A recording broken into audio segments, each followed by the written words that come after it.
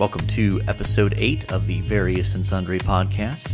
I'm your host, Matt Harmon, joined in studio as always by my good friend, my esteemed colleague here at Grace College and Theological Seminary, my go-to guy for Mets baseball updates, John Sloat. Yeah, not a lot of call for Mets baseball updates. Well, I mean, I know you're excited about the fact that pitchers and catchers have reported. Have the position players reported yet? Yes, and games started over the weekend. I actually listened to a game on the radio on Saturday, which is a lovely spring feeling to listen to baseball on the radio. So. Okay, yeah, all right. So you wouldn't know it's spring by our current weather here. As I was walking in today as we're recording on this fine Tuesday morning, and it's, 37 and light rain, I was struck actually. I thought, this weather reminds me of Reykjavik from our mystery trip last year. Overcast, cloudy, wet, windy. Oh, it's a Reykjavik day. It's very much a Reykjavik kind of day. So, and mentioning that will prepare us for some updates here in a minute, but we should begin by noting that we encourage listener participation. So you can reach out to us on Twitter at V&S-Pod, as well as email the show, variousandsundrypodcast@gmail.com. We did have a listener tweet at us a suggested topic for us to discuss. Though we've contemplated it. We'll see. We've kicked around the possibility of addressing. There was a bit of a controversy at one of my alma maters, the Trinity, right? Is that where the political activist kind of came in? Yeah, not quite at good old Ohio University down in Athens. So thank you for that suggestion, and we will we certainly welcome it, even if we don't end up going with that. We appreciate suggestions for show topics and such. But we also want to encourage you, if you're enjoying the show, please go ahead and give us a rating. As John would say, only 5 stars, please. We're only interested in 5 stars. Right. And so far, I think we're at like 17. Yeah, they're listening well. Yeah. So we do accept critical feedback. Yeah. You're more than we do accept it. Give it to us. Just not there. Yeah, we want the 5 stars. Exactly. So in any case, we absolutely need to start, though, with a coronavirus update, because there has been breaking news, legitimate breaking news on this front. So, John, take it away. Yeah, so Wednesday evening, Thursday morning last week, the CDC updated its level for a number of Asian countries, including Taiwan. And for Taiwan, they put the tagline, "There is a parent community spread of the disease." And what that means is that there are people who are getting the disease that do not know how they got the disease. They can't name where did they get it from or anything like that. In the same breath, they also, the government of Taiwan released a map of where all of the visitors from the Diamond Princess cruise had visited in Taiwan. Okay. Several of them were sites where we were about to go. So needless to say, we have sadly canceled that trip, as well as, I believe, all of our Asia trips for that, and I believe one European trip as well. Yeah. But the virus is beginning to level off, I'd say, in mainland China, but expand in other areas of the world, particularly Europe recently, Iran, and a few other countries. It seems to be exploding right now. Yeah, so this will be the first spring break in how many years that you won't be in Taiwan? 6. Okay. 6. This would have been my 6th year going, so Gotcha. I've gone 5 years in a row. Okay. Yeah, well, that's obviously disappointing, but certainly understandable in light of the situation. Yeah, and we were nervous about the quality of the trip for the students. Our understanding is that in Asia, people are kind of staying home, nobody's coming out, and if there is a meeting to be had, people are refusing to go to those. Sure. So what would the quality of those trips have been like if we had tried to go and interact with people there, and they don't want nothing to do with us? Right. So there is our coronavirus update. And we'll continue to bring coronavirus updates, yes? Yeah, Okay. I'm all in on that. I mean, Okay. you are my go-to guy for the coronavirus. My level of tracking has not changed since my trip has been canceled. We appreciate that. Yeah. I think I was hoping that as part of your role as the coronavirus correspondent for the various and sundry podcasts, Doing it on location. An on-location report would be in the works, but apparently that's just not in the cards. Well, and we were secretly not hoping, but thinking, goodness, if John gets quarantined at a military base in California, what great content. That's going to be, that would have been that would have been fantastic, but perhaps the Lord knows best on that one. Yeah, So. yeah. So, in the world of sports, obviously the NBA is going on. You mentioned position players have reported. There's some initial spring training games for Major League Baseball, and the XFL is motoring on. But in terms of the sports topic for today, we thought that maybe it'd be good just to kick around a little bit that the NFL has made some proposed changes that have not been put into effect. They still need to be approved by the Players Union, is my understanding. And so there's been a little bit of discussion about these not necessarily rule changes, but just kind of structure to the season kind of changes that has caused a little bit of a buzz, and thought it'd be good for us to kind of weigh in on that. So maybe we begin, Matt, with why change the rules? Well, like, why change what happens in an NFL season? Like, Sure. what's the summary of those, and then why bring them about? Yeah, well, there's really one simple explanation: money. That's my understanding as well. At the end of the day, this is about money, and the changes in view are basically can be summarized as: first, they would change the regular season from 16 to 17 games. Interesting. And take away at least one, if not two, of the preseason games. And although there are elements of that could be linked to, you could maybe argue the case that they're linked to player safety, the reality is they're about money. Yeah, I think they value each week at over $1 billion. Right, and so the exhibition games, the preseason exhibition games, essentially are not money makers for the NFL. They don't get the national TV contracts, those sorts of things. And more, the high-profile players are just not playing. You know, so even in the earliest ones, they maybe played 2-3 series, and then the second and third and fourth string guys are out there. So not the best product for the viewers. Stadiums don't fill up, and it's just a money loser for the NFL. So they've decided to propose this 17-game regular season schedule, and to add one additional playoff team per conference, if I understand that correctly, which would mean that you've got one less bye now. So currently, as it stands, the top two teams in each conference get a bye the first week.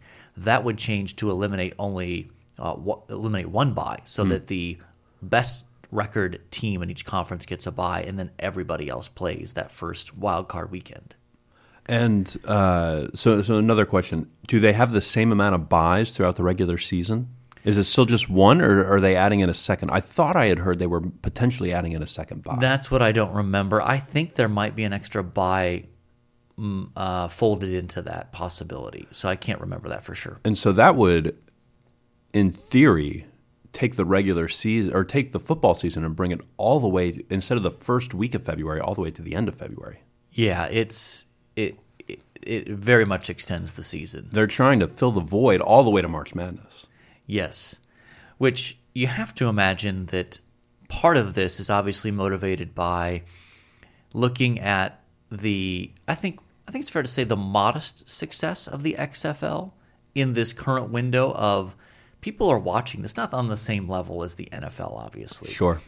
But I think there's enough that NFL owners are looking at that and saying, that should be our money. Can we fill that gap between, the Super Bowl and this March Madness window? Can we expand out into that a little bit and take a chunk of that ourselves? Now, one one might wonder, what do the players get in exchange for this? Right, because they're losing safety, security, those sorts of things. Yeah, and so extended season, and really the thing that they're getting is a 1.5% increase in the total share of the revenue that the NFL earns, which might not sound like much. So they currently are at 47%. That would be bumped up to 48.5%. And you think, well, is that really that much? Well, that actually, over the course of the agreement and given the money involved, means that there are literally billions of dollars included in that 1.5%. So it's not small change. It might sound like it until you understand the scale of money involved. So those are some of the things that they're at play there. So any initial thoughts you have on some of those changes? A couple. 17 games would be the only professional sports league that has an odd number of games. Yeah, that's very strange.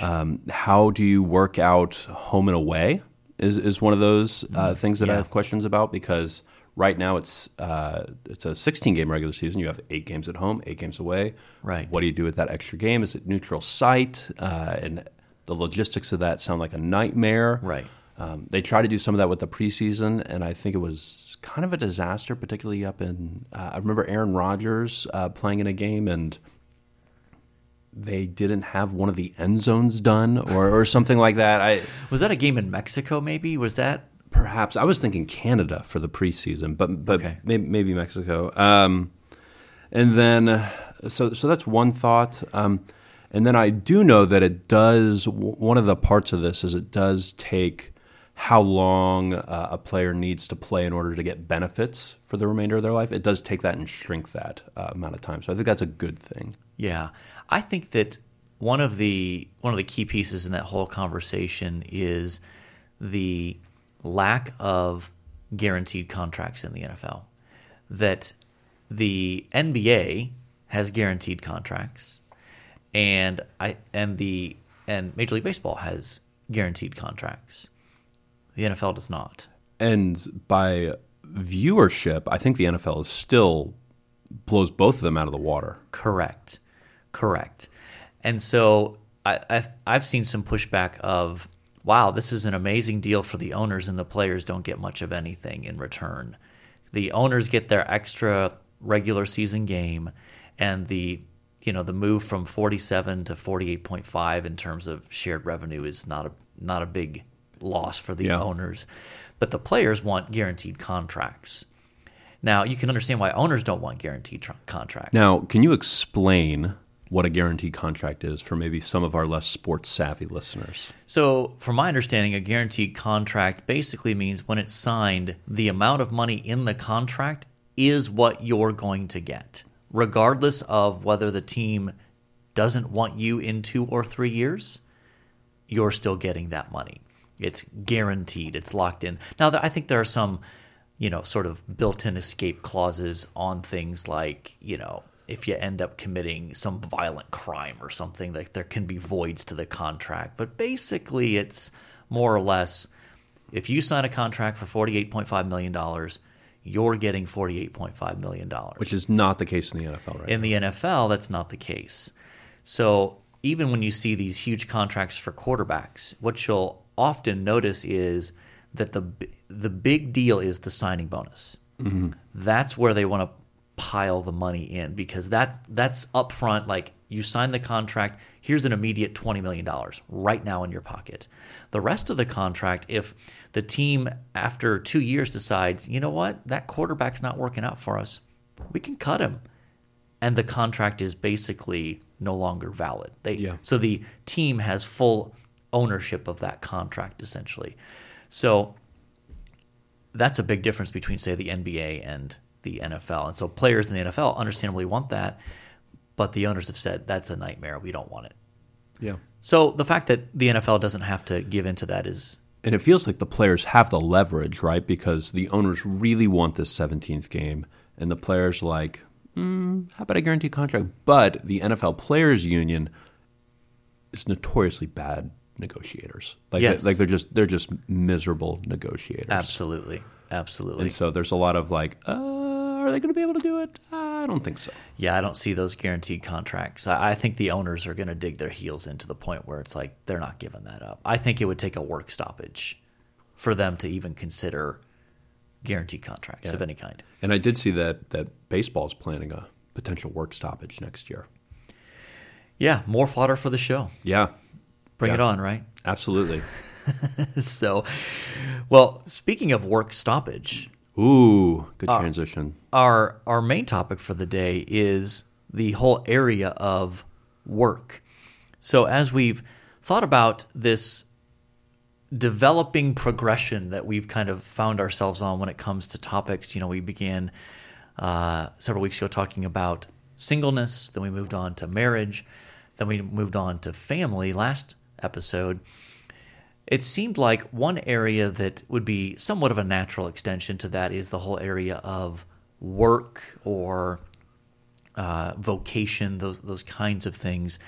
So that's something that both of us have done a little bit of reading on and thinking and reflecting on when it comes to how to think about this from a biblical perspective. So let me just start with this. When you think about maybe cultural perceptions of work.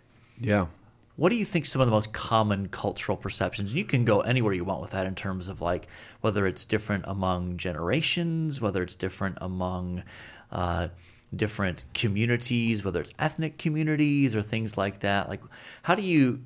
I'm just sort of leaving that open in terms of a cultural or even just from a societal view. Yeah, I mean, there's like you said, a million different ways to go with it. Probably the most natural way I go is to think about work as being where I get my value and where I get my my sense of being and understanding of who I am.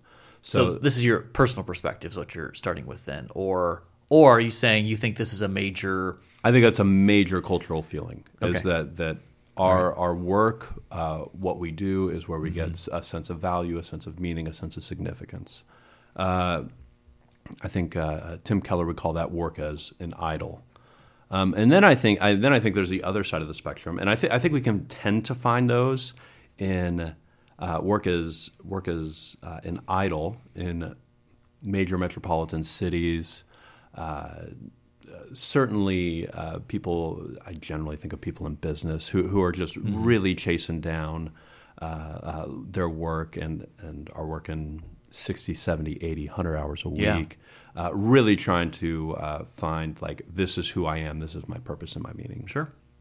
And I think perhaps, generally speaking, this certainly isn't all the time, we tend to find those people clustered in big cities lots of times. That's probably fair. And then I would say on the other side of that, Tim Keller would say that the other end of that spectrum is work as idle, I-D-L-E.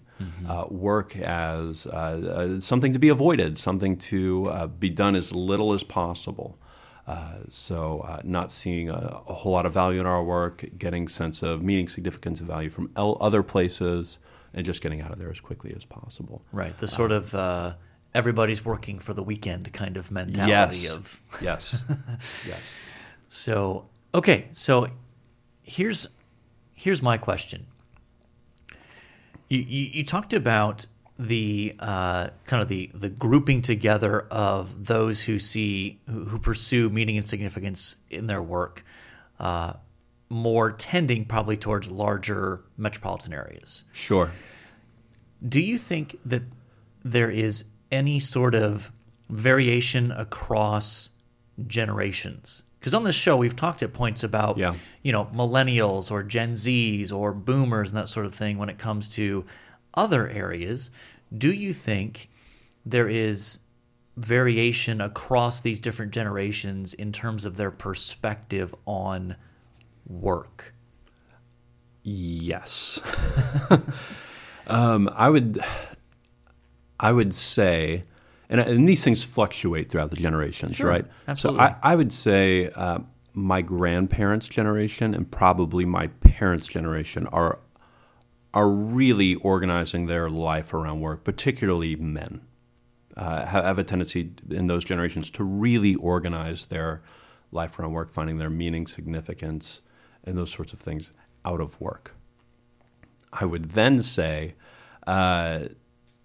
some Gen Xers, which are probably in their 40s and 50s now. So people like me is what you're saying. People like you tend to probably go the opposite direction with that. They probably saw their parents pour in hours and hours and hours to the office and leave them at home and not care for them and want the opposite and probably have overcorrected to the other side a little bit. Does that make sense? So you're calling my generation lazy is what you're saying.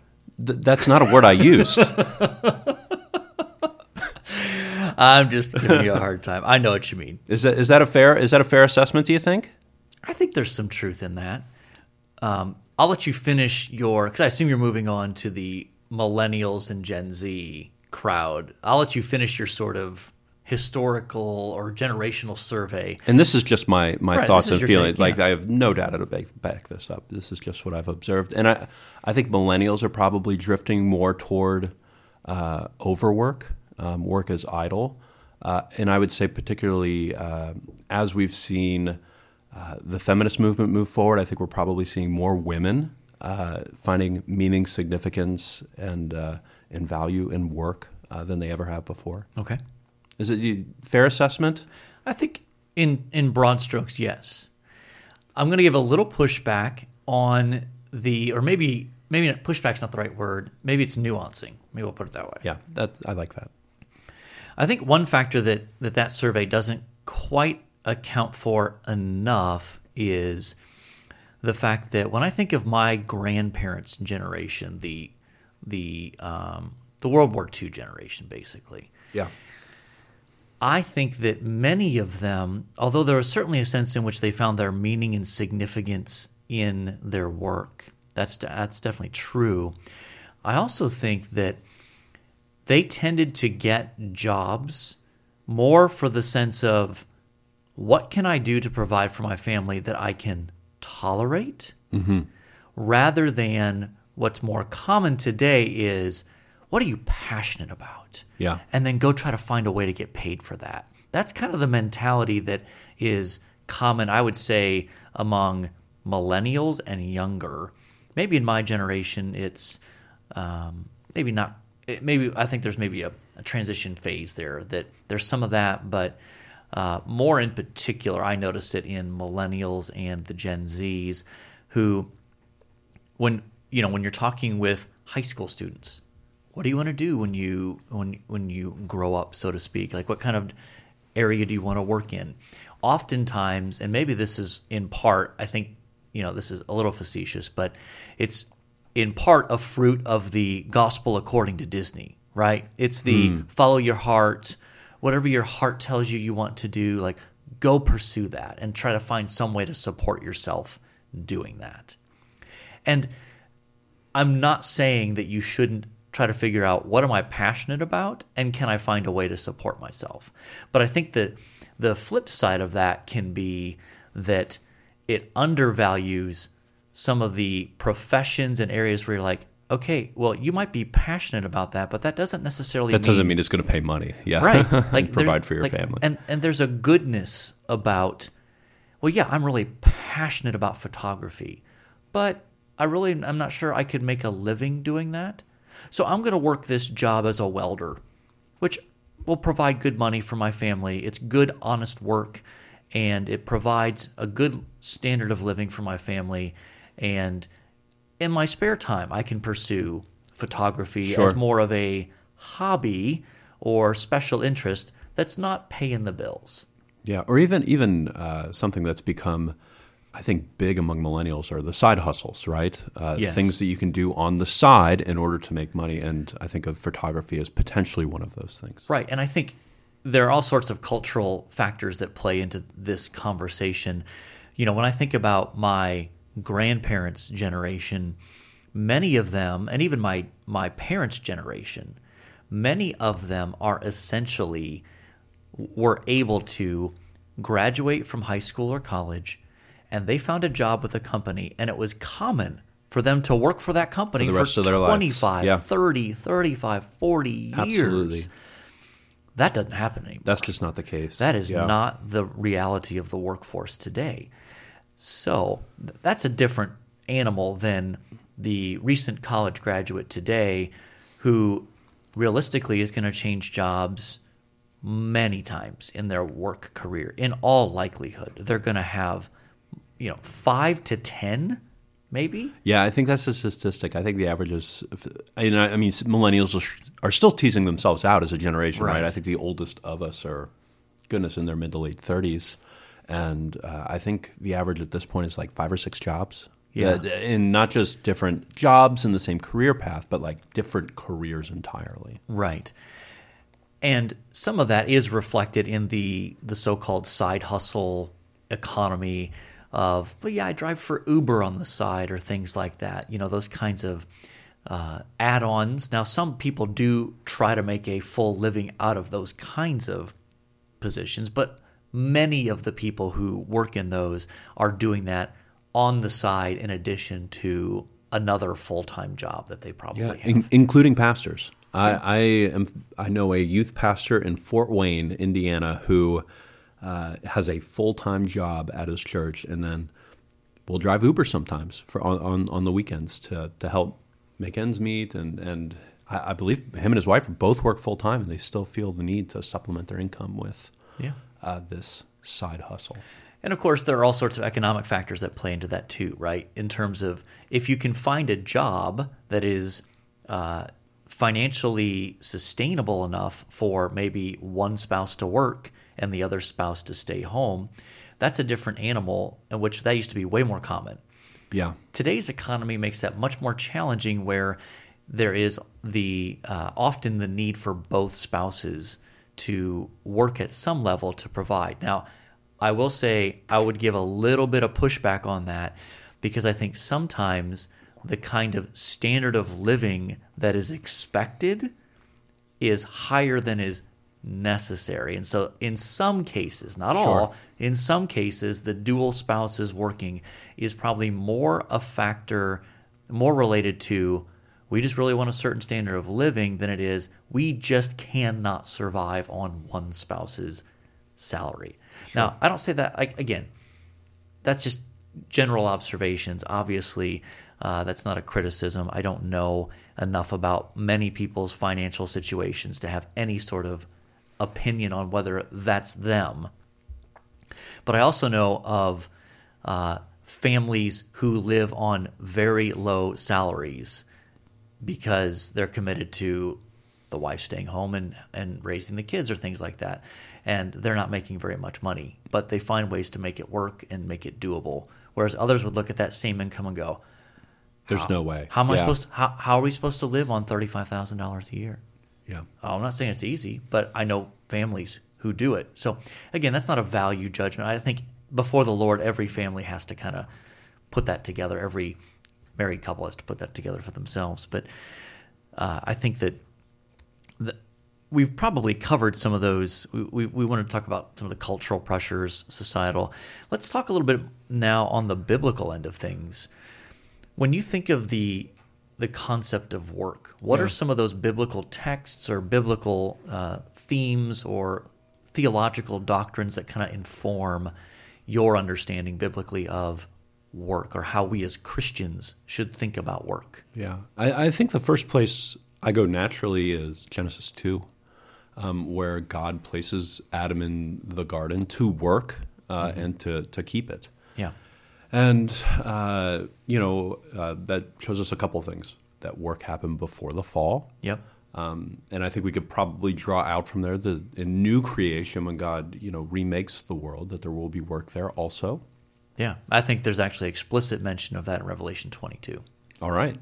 And then I think what else we could bring about out of that is that work is something necessary for humans. Yes. For us to really be human, it means to work at some level. It's a created good thing. Yes. It's absolutely a good thing. And so I'm sure that there's at least some listeners who might, when they hear, wait a minute, we're going to be working in the new heavens and the new earth? Yes. But that's a good thing. Yeah, and I think sometimes, and you and I have even done this in this conversation, work isn't just limited to a 40-hour-a-week job or Right. a 50-hour-a-week job, whatever it may be. It's really the totality of our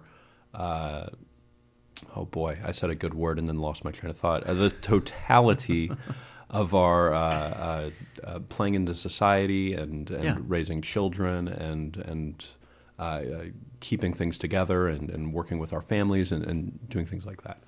And I think that when you consider, I would even push back into Genesis 1 in the creation mandate of be fruitful, multiply, fill the earth, rule over and subdue it.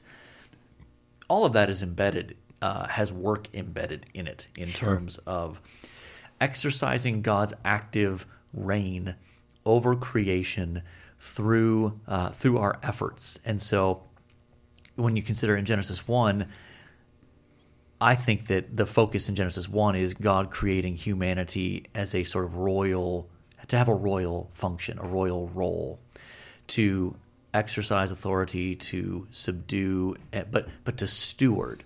The sort of gracious, kind, benevolent work that is for the good of others and for the good of creation. Mm-hmm.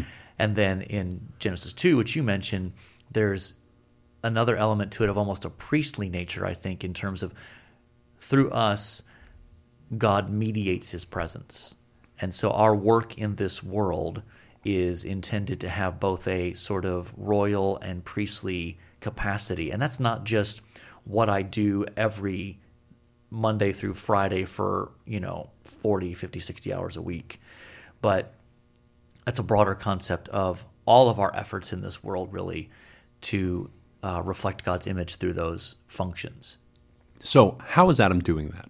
So in the garden, right, Adam is given this high calling, priestly, royal, like you said. Mm-hmm. What is he doing to work in the garden?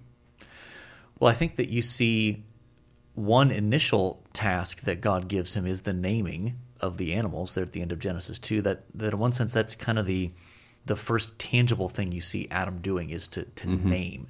And really there is a sense in which that's a function of exercising authority to name these creatures. When it comes to the description itself in Genesis 2, there's the idea of to work and to keep it. And I think while that goes beyond what it just sort of being a gardener, so to speak, that it at least includes that he and eventually Eve were to be responsible for the upkeep of the garden, which I think you can determine based on the text and other biblical texts that is in fact God's sanctuary. That's the place where God's going to dwell with humanity. And so their job is to protect the purity of it, but also to beautify it, I think, to keep it in order through their efforts. And really, Eden, if you think about this, Eden was only one small part of the creation at that point. So their role was in part to expand the boundaries of Eden by bringing what was wild under their dominion and under their authority. Those raw creation materials on the outside, taking those and refining those. And maybe that's even a picture of what we do, right? Right. We take raw creation materials and fashion and form them into useful things. Right. And that includes, this idea includes both, I think, the creation of things, creation small c. We don't create from nothing, only God does, but those raw materials. But also the service piece, that the way that we interact with others and the things that we do for others. So work is not just the production of a product. It's also the serving of others, the caring for others, the doing something for the benefit of others, so that it's not just, that's to be creative is just to make stuff. No, to be creative is also to take what has already been created and use it for the benefit of others. So it's not just about the bottom line. Correct. It's about the service of humankind, if we could put it that way. Right, and what makes work so difficult now is the result of the fall. And even when you look at the punishment in Genesis 3, part of what God says to Adam is, by the sweat of your brow, you're going to toil and labor, and thorns and thistles are going to come up.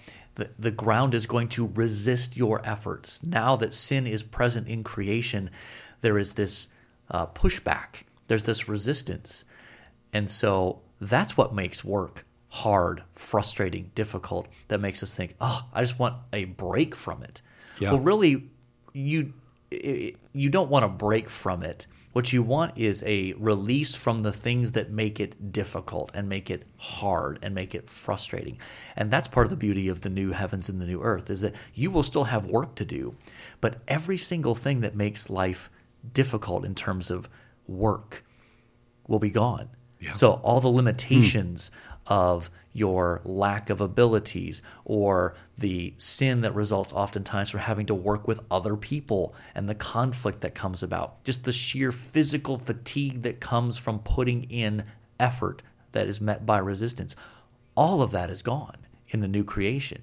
So if you think about what do you most enjoy doing in terms of thinking about work, that's what it's going to be like without any sort of resistance put forward in the new creation. No, that's a beautiful picture. Yeah, so it's not like, oh, I can't wait to get to heaven to rest. Well, there's an element of rest there, but part of that doesn't mean a cessation of activity.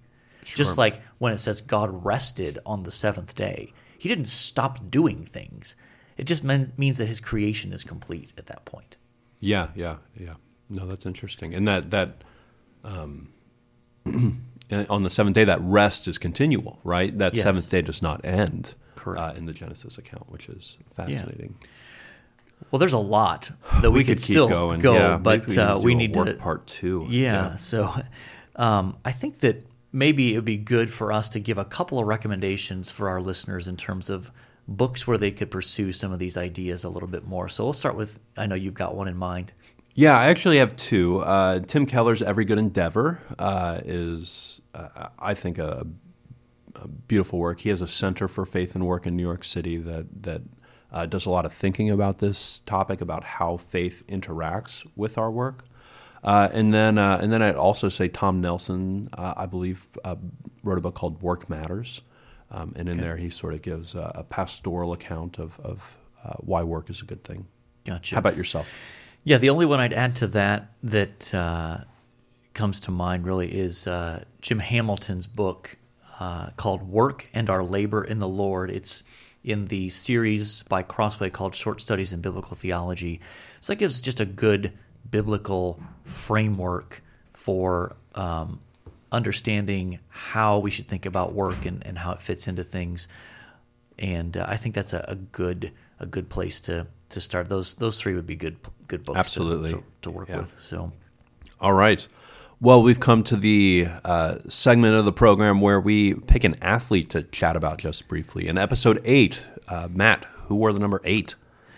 Yeah, so in terms of athletes for that, it seems to be probably narrowed down to Kobe Bryant, Cal Ripken Jr., legendary baseball player, shortstop for the Orioles. And third baseman. He moved over to third base at the end of his career. And he holds the Major League Baseball record, I forget the exact number, for most consecutive games played in. He broke, I believe it was Lou Gehrig's record, which was 2,130 consecutive games. I forget what Cal Ripken Jr. ended up landing on, but it was more than that. And you think about a baseball season having 162 games. Even number. And the fact that inevitably there were at least a few years in there where they made the playoffs, and he obviously played in those.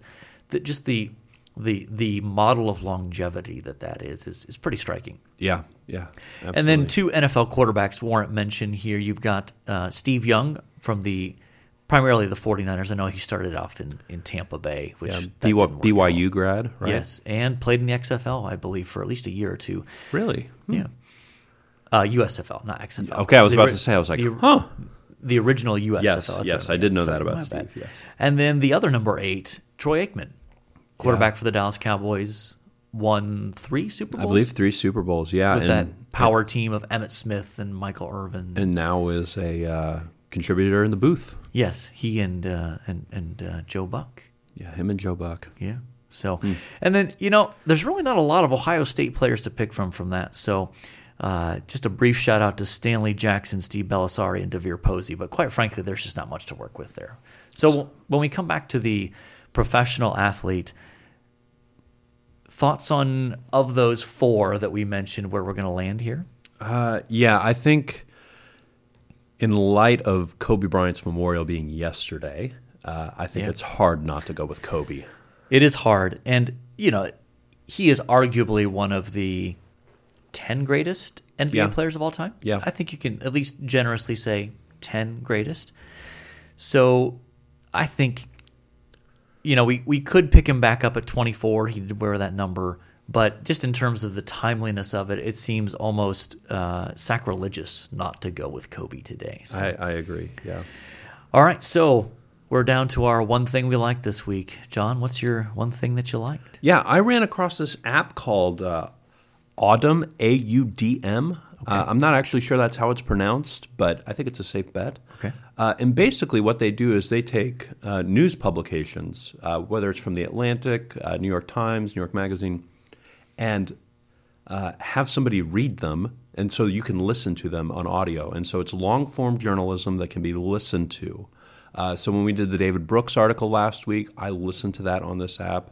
They have a free trial for about 3 days, but it ends up being, I think, $2 or $3 a month, and you get the main articles from several different magazines, which is pretty nice. Yeah, that's helpful. That's something I'll have to check out there. So it's subscription-based then? It is, and it's one of those things. If you pay for a year, you get far cheaper than if you pay month by month. Sort of thing. Yeah. Okay. How about yourself? Yeah, so I'm going to go with an experience this past weekend. My son, Jake, is a sports management major here at Grace, and he, as part of his duties, occasionally gets to do the internet broadcast of both men's and women's basketball here at Grace. Oh, very nice. And so since I have some sports broadcasting in my own background, way back in the day, we decided it would be a fun experience to do a game together. So this past weekend, we broadcast the Lady Lancers game against the Mount Vernon Nazarene University Lady Cougars. And that was just a fun experience to do that with Jake and to get back to some of my sports broadcasting roots. So fun experience. Fun. Yeah. And then, so we'll see if maybe in the future we'll revive that partnership. Did I also see you coach a intramural basketball team last night? I did. I coached an intramural basketball team to a championship last night. Wow. So, yes. So the Indy Hall second floor guys have been dominating the intramural scene here at Grace. And last night was the championship game, and I had about probably 5 or 6 of them in my New Testament class. And I've been joking with them about their success and that kind of stuff. And so, they had joked about having me on the team, and I said, well, how about I come coach? I'll come for the championship game. So I did it right. I put on the sport coat, the tie. I brought the clipboard to draw up plays. Did you slam the clipboard down at all? I didn't get a chance to. Now, here's the thing. I was ready. If the game would have been enough of a margin at the end, towards the end, I was going to get teed up. I was going to go out of my way to get teed up. Unfortunately, the game was a little closer than that allowed. So Indy 2 still won, but so when does the banner go up? When is the ring sizing? When's the ring ceremony? I'm still waiting to hear back about some of those logistics. But the picture's up on social media, so it really happened. So that was a fun experience as well. That's a good group of guys, and I really enjoyed that. So, and the fact that I'm no longer coaching actively gave me a chance to kind of scratch that coaching itch a little bit, without any obligation or commitment. So no practices, right? Yes, practice. Talking about practice. Well, we've done it again. Yeah, we have wandered across our various and sundry topics. And so until next time, the Lord bless y'all real good. Later.